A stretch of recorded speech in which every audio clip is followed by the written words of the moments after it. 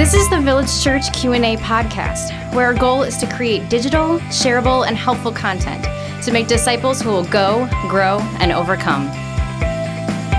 Hey, Village Church. Welcome back to the Village Church Q&A podcast. Pastor Tim and Pastor Michael with you. This week, we're answering questions that have been submitted by our listeners. Pastor Michael, here's our question for today. When is it appropriate to pray the salvation prayer with a young child? So this is a really personal question. I know for any mom or dad who's listening, particularly for Tim and I, between us, we have 5 kids represented, and my kids are 7, 5, and 3 at the date of this recording. And Tim, how old are your kids? 28 and 29. Yep. And I know that I speak for Tim when I say our greatest desire on the planet is for our children to trust in Jesus. And Absolutely. So, Tim, have both of your kids trusted in Jesus? They both have at a young age. Oh, how amazing. How old were your kids when they trusted in Jesus? 5 and 6. That's so cool. And so that reality that we just, as God-fearing parents, as Jesus-loving mom and dads, that we just are so desperate for our kids to trust in Jesus, that reality honestly drives a lot of the way that I teach my kids, pray with my kids. And so the question behind the question, I think, is this: how young is too young to trust in Jesus? How young is too young to trust in Jesus? I want to give you a few thoughts on this. Number one, Jesus invites little kids to come to him. In Matthew 19:14, here's what he says. I think this is really beautiful. He says, "Let the little children come to me, and do not hinder them, for to such belongs the kingdom of heaven." And so Jesus looks at the faith, the trust of these little kids, and he says, this is the ideal faith and trust. And so some people listening, you might be 45 or 50 or 60 years old, walk with the Lord, the majority of your life, and you have all of this knowledge, and you can answer every question about the faith, and you have great apologetics, and yet God would say, what is more valuable to me than all of your knowledge is the faith of a little kid, and that this is the kind of faith and trust that I want you to have. And so Jesus takes this trust, this faith, this innocent trust of kids, and he holds it on a pedestal and says, this is beautiful, this is great. So don't you dare hold back the kingdom of heaven's salvation from these little kids. Don't you dare not let them come to me, because actually they are wired to come to me in a very beautiful way. So I think we need to understand that Jesus references that their faith as the ideal faith. And at the end of the day, even though every kid is different, every kid will probably be able to understand the gospel in a helpful way at a different age. But God loves every single kid, period. So in our home, I'll tell you a little bit of how this works.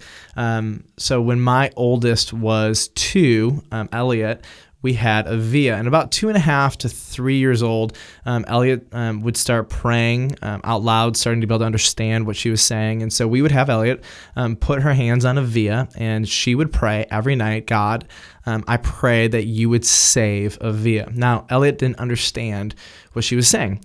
And as she got older, every night she would put hands on Avia and she would pray, God, I pray that you would save Avia. And what I was trying to do is just to teach my little girl how to pray for someone's salvation, that it's one of the most beautiful and important things that we can begin to pray for somebody. It's also teaching her that Avia's salvation is in God's hands. He is in control of this. And so as she got older, one day she was praying for Avia, and then I was praying for Elliot. And I said, God, I pray that Elliot would trust in Jesus. And one day she looks at me and says, Dad, I do trust in Jesus. And I was so excited. Now she was, I think 3.5 at the time, something like that. She was in her 3s. And she's so little, but she was so adamant, stop praying that for me because I trust in Jesus. And then she started praying that for Avia. And then one day around, I think it was 3.5 or so, maybe 4, Avia was like, I do trust in Jesus, duh. And so they pray for their little brother, the crazy little X-Man. Let's just call him X-Man. And they pray that God would save X, because X in their mind is a very bad sinner because he always breaks things and hurts people and punches people. He's a boy. And so they really believe X needs to be saved from his sin. But what I try to teach my kids from a very early age is pray for people's salvation, pray for them young. And I love looking at my 3.5-year-old and saying, you know what, baby, you can absolutely have total confidence that you're going to be with Jesus. And some people think that's too young. We even teach our kids that if you don't trust in Jesus, you will go to hell away from Jesus. And they understand that very clearly. And so that actually motivated my 3-year-old to pray for her little baby sister. And by the time she was 5, she started to understand what that meant.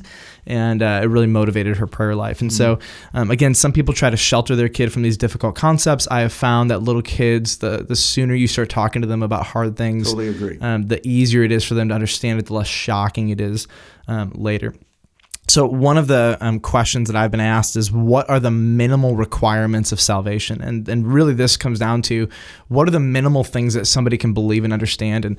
And so there's a list of these that I have, and I think this will make sense, but I want to just list them and explain them. And number one is, you have to be able to understand what sin is. Now, I understand what sin is to a degree, and so do you, Tim. Mm-hmm. But if we understood the depths of sin to the degree that it really is evil and atrocious to God, the answer is no. We understand that sin is bad. We understand it to a degree, but we have a long way to go in understanding the depravity and the badness of sin. And so my kids, as early as about 22 months, I would say, maybe 24 months, they clearly understood right and wrong. And they knew when they were doing something bad. They knew how to hide it. And so I think it was really interesting that even from about that age, you can see categories in kids' minds that they understand right and they understand wrong. They understand that obedience to a mom and a dad is really, really important.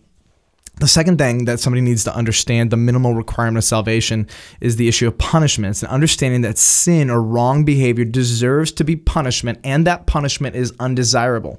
And so my kids, by about 2 years old, understood that when they did something bad, there would be a consequence, and they did not want that consequence. And so already a couple of the requirements actually can be grasped by a 2-year-old. Number 3 is this idea of reconciliation. Now, I'm not going to use the word reconciliation with a little kid probably, but it's the recognition that broken relationships need to be fixed. It's the idea that when I do something wrong, that there's a problem. And so my 2 and 3-year-olds are able to understand that I need to say sorry, and that when somebody says sorry to you, you have to say, I forgive you, and that there is some kind of exchange and the relationship is mended again. Number 4, they need to understand at least a little bit of God's nature. And this is where dads, I think, play such a beautiful role in this. They need to understand that God loves me no matter what, no matter how bad or good I am. And that's what dads model for little kids. Mm-hmm. Little kids may not always be able to articulate that, but in their soul, they understand it. It's why when a little kid does something bad, the little kid goes back to its mom or its dad knowing they're completely safe even after they've made a mistake. And then we also have this, knowing that forgiveness is always given when one asks. These are things we take for granted as an adult. But for a little kid to know that if he or she sins, as soon as they ask forgiveness of God, it is completely granted. So a little kid needs to understand that. An adult needs to understand that. But by 2 and 3 years old, kids can understand that. And then finally, this is the one piece I think that is depends on the kid. And here's the piece that if they can understand this, the minimal requirement of salvation, it's that Jesus is God and he died on the cross for my sins in my place and rose again from the dead. That is a set of propositions that I think usually kids by 3.5, maybe 4 or 5, can really begin to grasp this. I grasped this clearly at 4 years old. Your kids grasped this and believed it at 5 and 6. Elliot grasped it at 3. Via, my current 5-year-old, I really think she's just beginning to grasp this this year. X-Man, my little boy, has no categories of what this means. I mean, X at 3 and Elliot at 3 are completely different developmentally. Probably a lot of that has to do with being a boy and being a girl. And so this, for me, is the X factor. Kids have, by 2 or 3 years old, everything they need to come to saving faith, except for the ability to understand this set of propositions. And again, every kid is just a little bit different. So we just pray for our kids. We have our kids pray for our kids, even before our kids know what they're praying for. And so minimum requirements is a hard concept for Christians to get. I think it's really just important to know that kids have much more capacity to understand the gospel than we give them credit for.